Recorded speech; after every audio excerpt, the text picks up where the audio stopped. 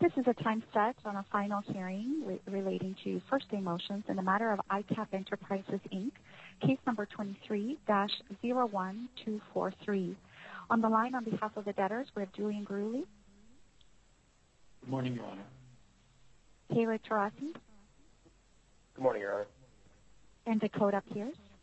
Good morning, Your Honor. Jake Kornfeld on behalf of the Creditors Committee. Good morning, Your Honor. Vadim Rubinstein on behalf of Serene Investment Management.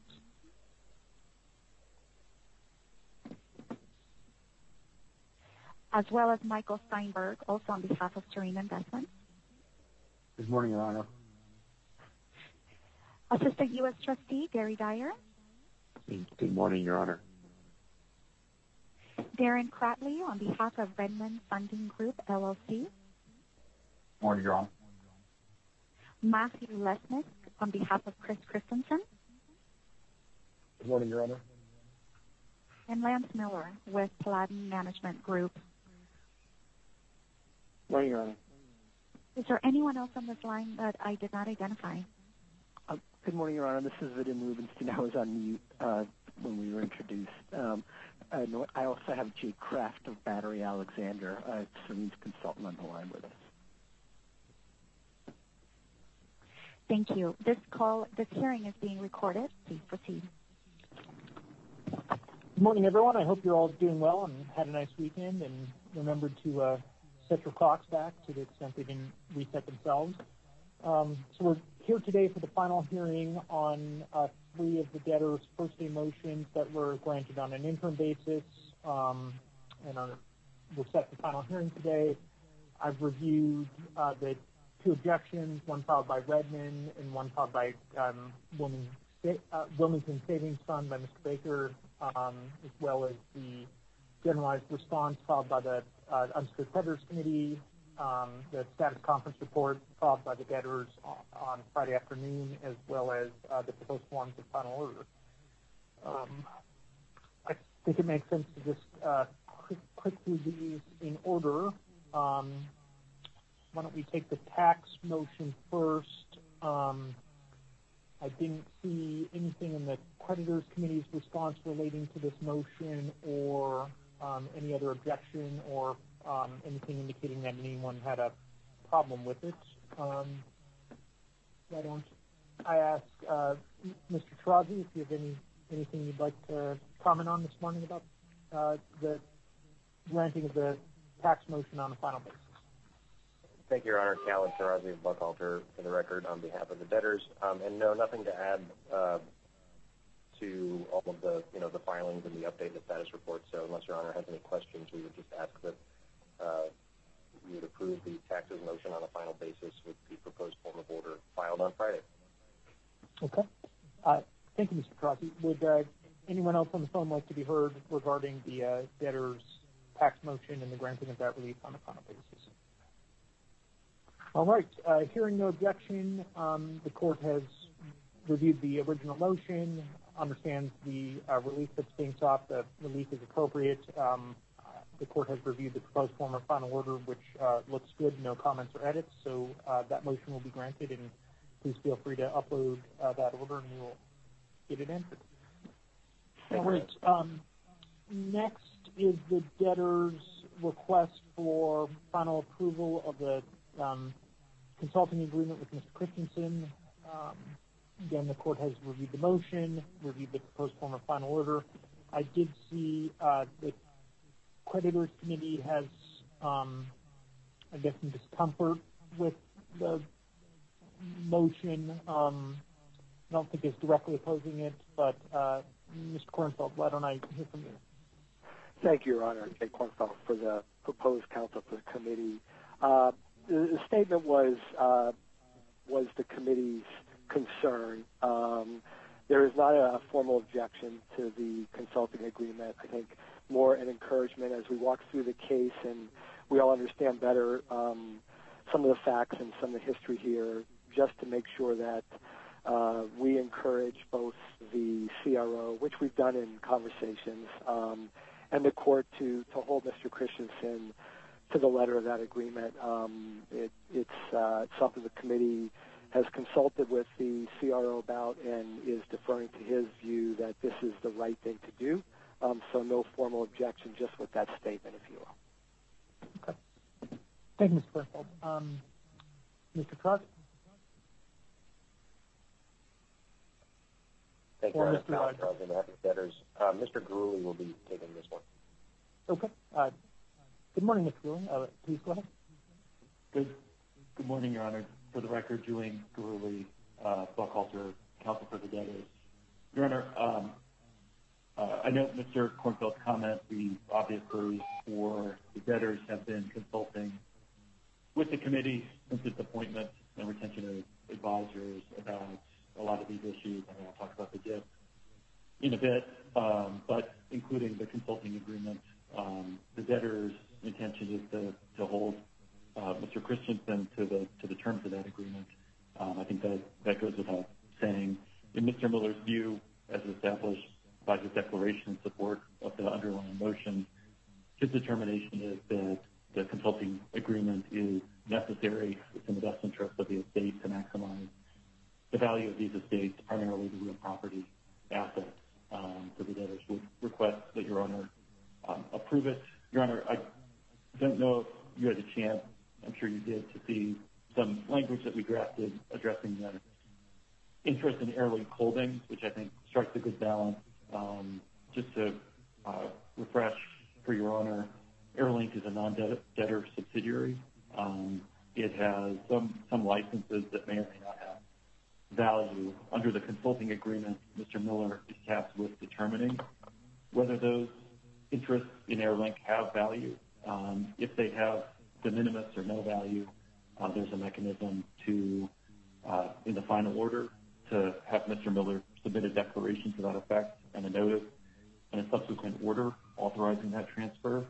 If Mr. Miller determines alternatively that there is value in the interest in Airlink, then only after an additional motion and a court order would the debtors be able to dispose of those interests in Airlink. So that was only tweaked, Your Honor, to the order. I understand that the committee does not have an objection to that. We obviously also drafted that language with Mr. Lesnick from Mr. Christensen. Thank you, Mr. Gurley. And I did see that paragraph, and I think the process makes sense and certainly seems appropriate. Mr. Lesnick, anything you'd like to comment on or address relating to this motion? Thank you, Your Honor. Matthew Lesnick for Chris Christensen. Just very briefly, Your Honor, I don't want to go too deeply into it other than to note that the proposed counsel for the committee was involved in pre-petition in the negotiation of the consulting agreement, and that consulting agreement was part and parcel of a pre-petition stipulation with what was called the ad hoc note holders group. And so it was negotiated, it was agreed to pre-petition, and we think it's appropriate. Very good. Thank you, Mr. Lesnick. Would anyone else on the phone like to be heard relating to the Christensen consulting agreement motion and approval of that motion on a final basis? Okay, well, the court will go ahead and grant the motion. As I said at the prior hearing, certainly it's good, and I understand the creditors committee's view that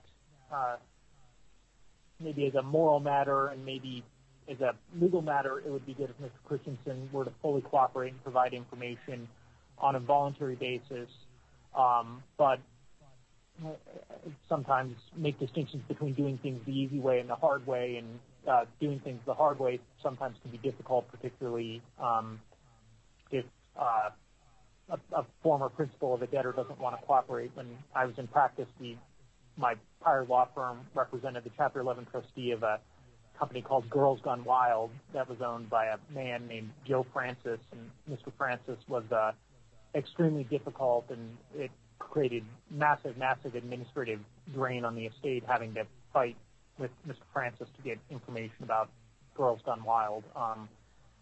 So the law kind of, and the powers of the court and the law kind of run out at some point, and both in practice and on the bench I've seen cases where significant value has been lost as a result of the prior principal not cooperating. Conversely, we've had cases like the Easter Day cases where the Easter Day family, despite not being paid, chose and were very cooperative and open and did a lot of work. There was a declaration I received in that case in connection with the confirmation hearing about folks driving from Washington to, I think, Nebraska overnight without getting paid to do it, just to advance the good of the estate. And that certainly is laudable, and I said so in connection with that case, but it's not obligatory, and it's nothing that the court can compel. So I think in this case, the consulting agreement strikes an appropriate balance in terms of aligning Mr. Christensen's interests with those of the estate and ensuring that he'll be cooperating and not be antagonistic. And obviously, if things change in that respect, I have no doubt that the CRO will terminate the consulting agreement. But based upon the record before the court, and certainly in the absence of any formal active objection to this motion, the relief stops appropriate, and the court will grant the motion and approve the request for relief on a final basis. I've reviewed the proposed form of final order. Looks good. No comments, so please feel free to upload that one, and you will also get it signed. All right, so the final matter before the court is the debtor's requested relief for final approval of the DIP financing provided by Green. I did review the two objections. Didn't hear Mr. Baker on the phone today, and the status report indicated that Wilmington's concerns have been resolved based upon the changes made to the final order and really the staging of any finding relief for further hearing. The status report did indicate Redmond Funding Group is still objecting, and I will hear from counsel momentarily. But I guess before I do that, Mr. Gruen. Yes, thank you, Your Honor. I'll be brief. For the record, Julian Gurley of Buckhalter for the debtors. Your Honor, we did get, as you noted, two formal objections. We also, I would say, just for background, Your Honor, obviously we're in discussions with the creditors committee and the DIP lender over the final form of order.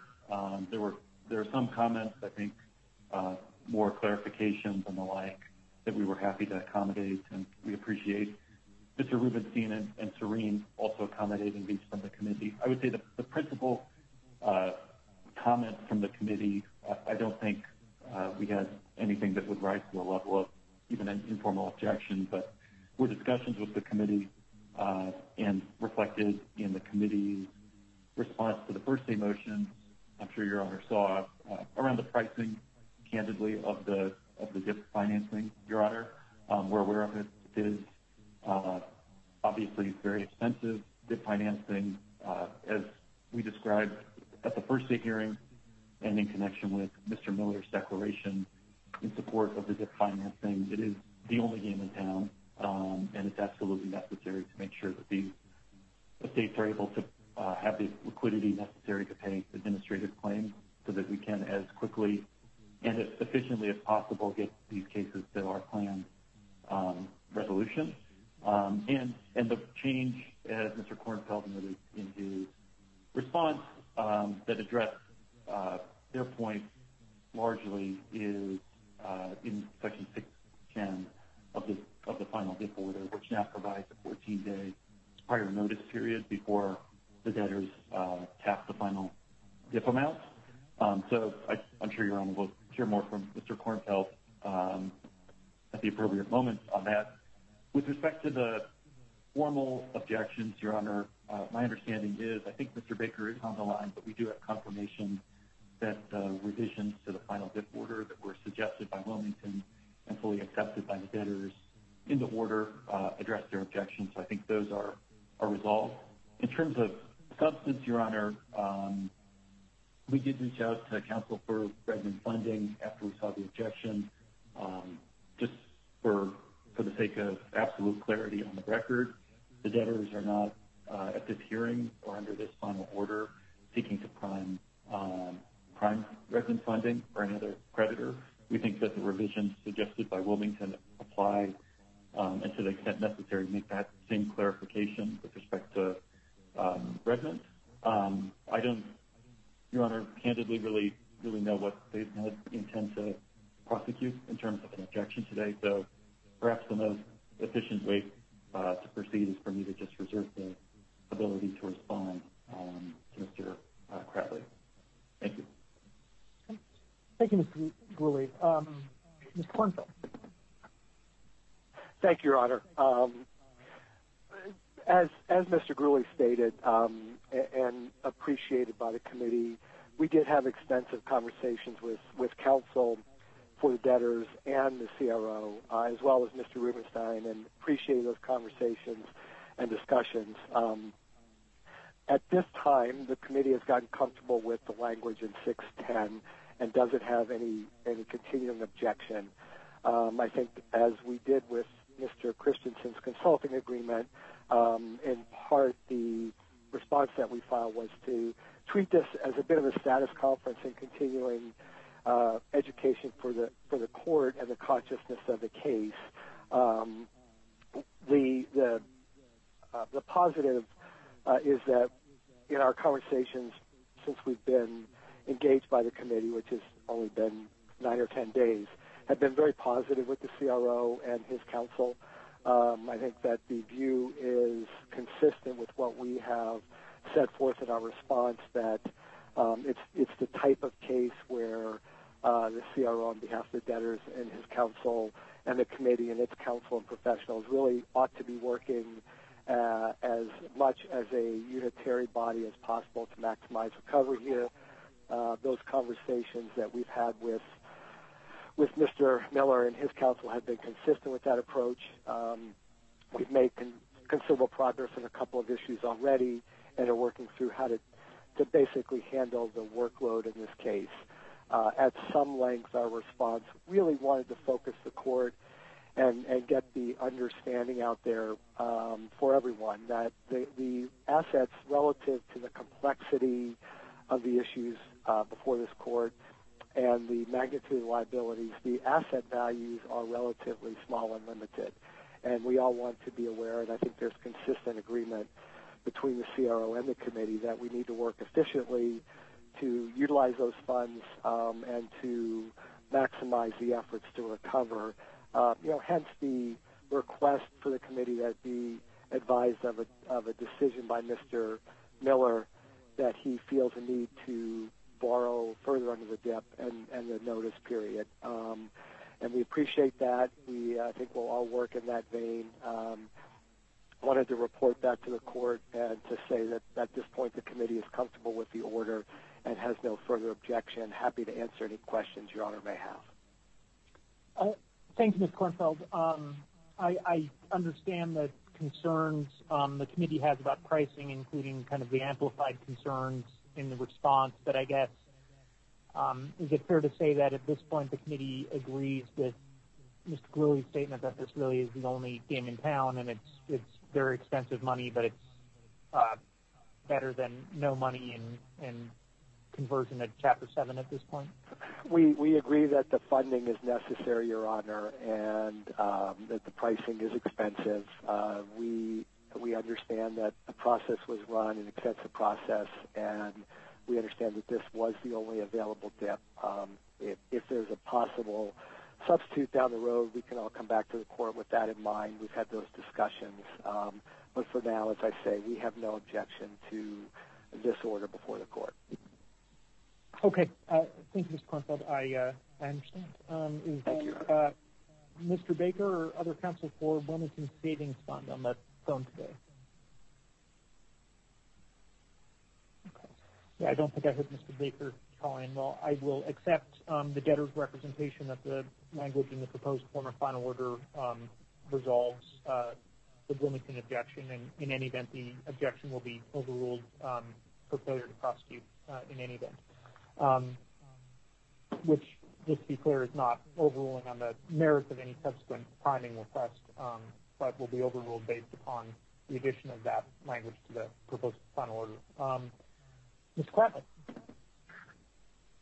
Thank you, Your Honor.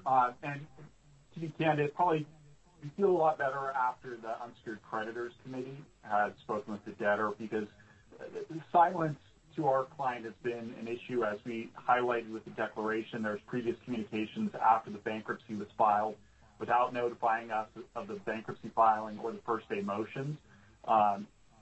We reached out to debtors counsel without receiving a response until we filed the formal objection.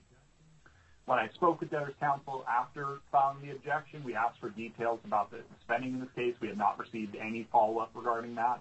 And our concern was a little bit of the tail wagging the dog here, is that the budget that they provided for includes lending of about $4.6 million in the first 3 months of this case, that's through December.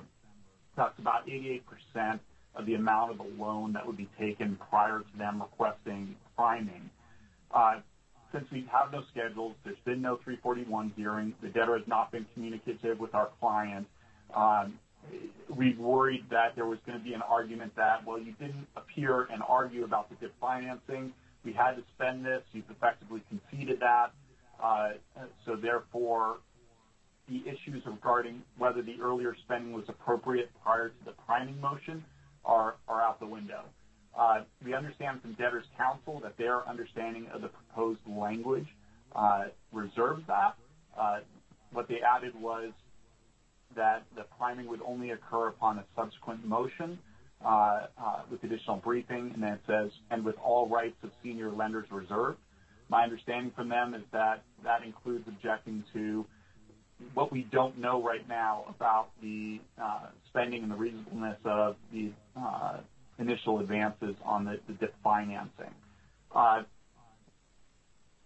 If that's the case, and with the Unsecured Creditors Committee's response, my client is a little bit more comfortable with this. We just don't want anything taken from this hearing today being used in advance of supporting the request for priming down the road at that subsequent hearing. Obviously, we're a little panicked when the initial DIP agreement seemed to say that they could get that financing on 5 days' notice. That seems to have been removed here. Now it's on regular notice and hearing period. I don't see anything in there attempting to shorten time. With that change and with that understanding, I think that would resolve our objection, Your Honor. Okay, very good. Thank you, Mr. Cratley, and I understand your concern is really that the debtors would argue, well, look at all the milk that's already out of the carton, and you were there before the milk got poured, so therefore you're kind of stuck commenting about that. You'd like to avoid that. That's exactly correct, Your Honor. Since we have no disclosure of what this $4.6 million is being taken up from, we don't want that being used as the justification for the later priming. Okay, I understand. Mr. Gurley. Thank you, Your Honor. For the record, Julian Gurley. Your Honor, I think what I'm hearing from Mr. Cratley is, given the revisions to the DIP order, apparently the committee, the statement that the committee is comfortable with the entry of the final DIP order satisfies resident funding, that at this point the order can be entered, I guess without any further objection from them. But I do absolutely, to the extent necessary, I'm happy to clarify on the record that we would expect there to be, as the final order now requires, a subsequent motion, and we would have to prove up our case in chief as the debtors under Section 364 of the Bankruptcy Code if we did want to unlock that additional $1.5 million of priming availability. Your Honor, so I think with that, I'd request that the court enter the order respectfully. Thank you. Thank you, Mr. Goulding. Just to kind of put a finer point on it, in the event that we have that subsequent hearing and the debtors would be making their case for priming, Redmond could make the argument if they wanted described on the record today, right, without an argument that they're stopped from doing that in terms of the need for the incremental priming component. Would that be fair? So we're not. Yes, Your Honor. Absolutely. It strikes me as that they would be up against the business judgment rule, but that's fine. Yes. Okay, but you wouldn't be arguing they're a stop or right. I might say it's wrong. I might say I disagree. That's not a good argument. You lose on the substance, but there wouldn't be a procedural kind of gotcha at that subsequent stage. I agree, Your Honor. Yes, thank you. Okay. Would anyone else on the phone like to be heard regarding approval of the DIP financing on a final basis? Yes, Your Honor. This is Vadim Rubenstein of Loeb. I just wanted to thank Committee Counsel and Debtors Counsel for working cooperatively with us. It's a two-way street in terms of our participation, and they've really made our lives a lot easier, and I think saved the estate a lot of money. So I just wanted to commend both parties. Very good. Thank you, Mr. Rubenstein, and that's definitely good in every case, and I think particularly good in this case, given the issues that the Creditors Committee raised in its response and that Mr. Kornfeld raised today. The court is, based upon the statements on the record today and the changes made to the final order, including the reservation of all parties' rights with regard to a subsequent priming request, the court is prepared to grant this motion on a final basis. I have a handful of just minor nits I can give you. I'm working off the red line that was filed at docket number 124, and the pagination just on the bottom of the red line. So hopefully you're able to follow this. On page 4, paragraph Romanet VI, about midway through that paragraph, there's a line that starts in hearing subsequent to this final, and then orders missing the D. Fix that. At the very top of the page, I think it should be debtors plural rather than debtor singular apostrophe S. Yes, Your Honor. Page 13 of the red line, paragraph 1.1. You can just put the bracketed iCap docket reference number after the motion there. I know it's early on, but when we're training the AI, it will be helpful to just make sure it fully fits and ties back to the docket number. Page 14 of the red line, line 2 at the top of the page, subsequent to this final order expressly, and then granted is missing the N, so it's a rating. Page 15 of the red line, line 7, there's another rating, so just and there. Finally, on the page 31 of the red line at the end, it looks like a period might have gotten stopped at the end of paragraph 6.9 at the end. I'm like, yeah. Okay. Otherwise, the changes all look good, look appropriate.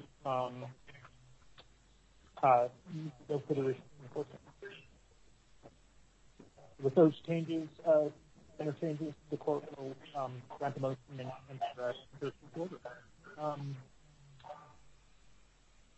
So I guess that covers the motion that we're hearing today. I wanted to ask, we have an omnibus hearing date scheduled Tuesday, November 14th. I don't think anything's been set. I have a good sense of the fact that the debtors filed on Friday and the response and then the statements on the record today. So would you like to keep that 14th date on calendar, or we can strike that consistent with Mr. Kornfeld's comments? I'm happy to minimize the need for folks to get on the phone if we don't have any work to get done on the particular day. Yes, thank you, Your Honor. Yeah, we were looking internally at that date this morning, and from the debtor's perspective, we don't believe we need it. We're not planning on setting anything for an emergency hearing or anything like that, and nothing, as you noted, is currently on the calendar for us. So from our point of view, we absolutely could cancel that canvas conference and omnibus date at this point. Okay. We will just do a minute entry striking the November 14th date from the calendar. And then our next currently scheduled hearing will be on Tuesday, November 28th, so after Thanksgiving. All right, anything further to cover today, Ms. Lewis? No, thank you, Your Honor, for your time. We really appreciate it. Thank you. All right, thank you. Mr. Kornfeld? Nothing here, Your Honor. Thank you. Anyone else on the phone today? All right. Well, thank you all for your time and your efforts. You made this a very easy first day hearing and second day hearing. We will keep an eye out for those orders and get them entered, and we will plan to speak with everyone again on November 28th. Thank you, everyone. Have a great rest of the week. We're adjourned. Thank you.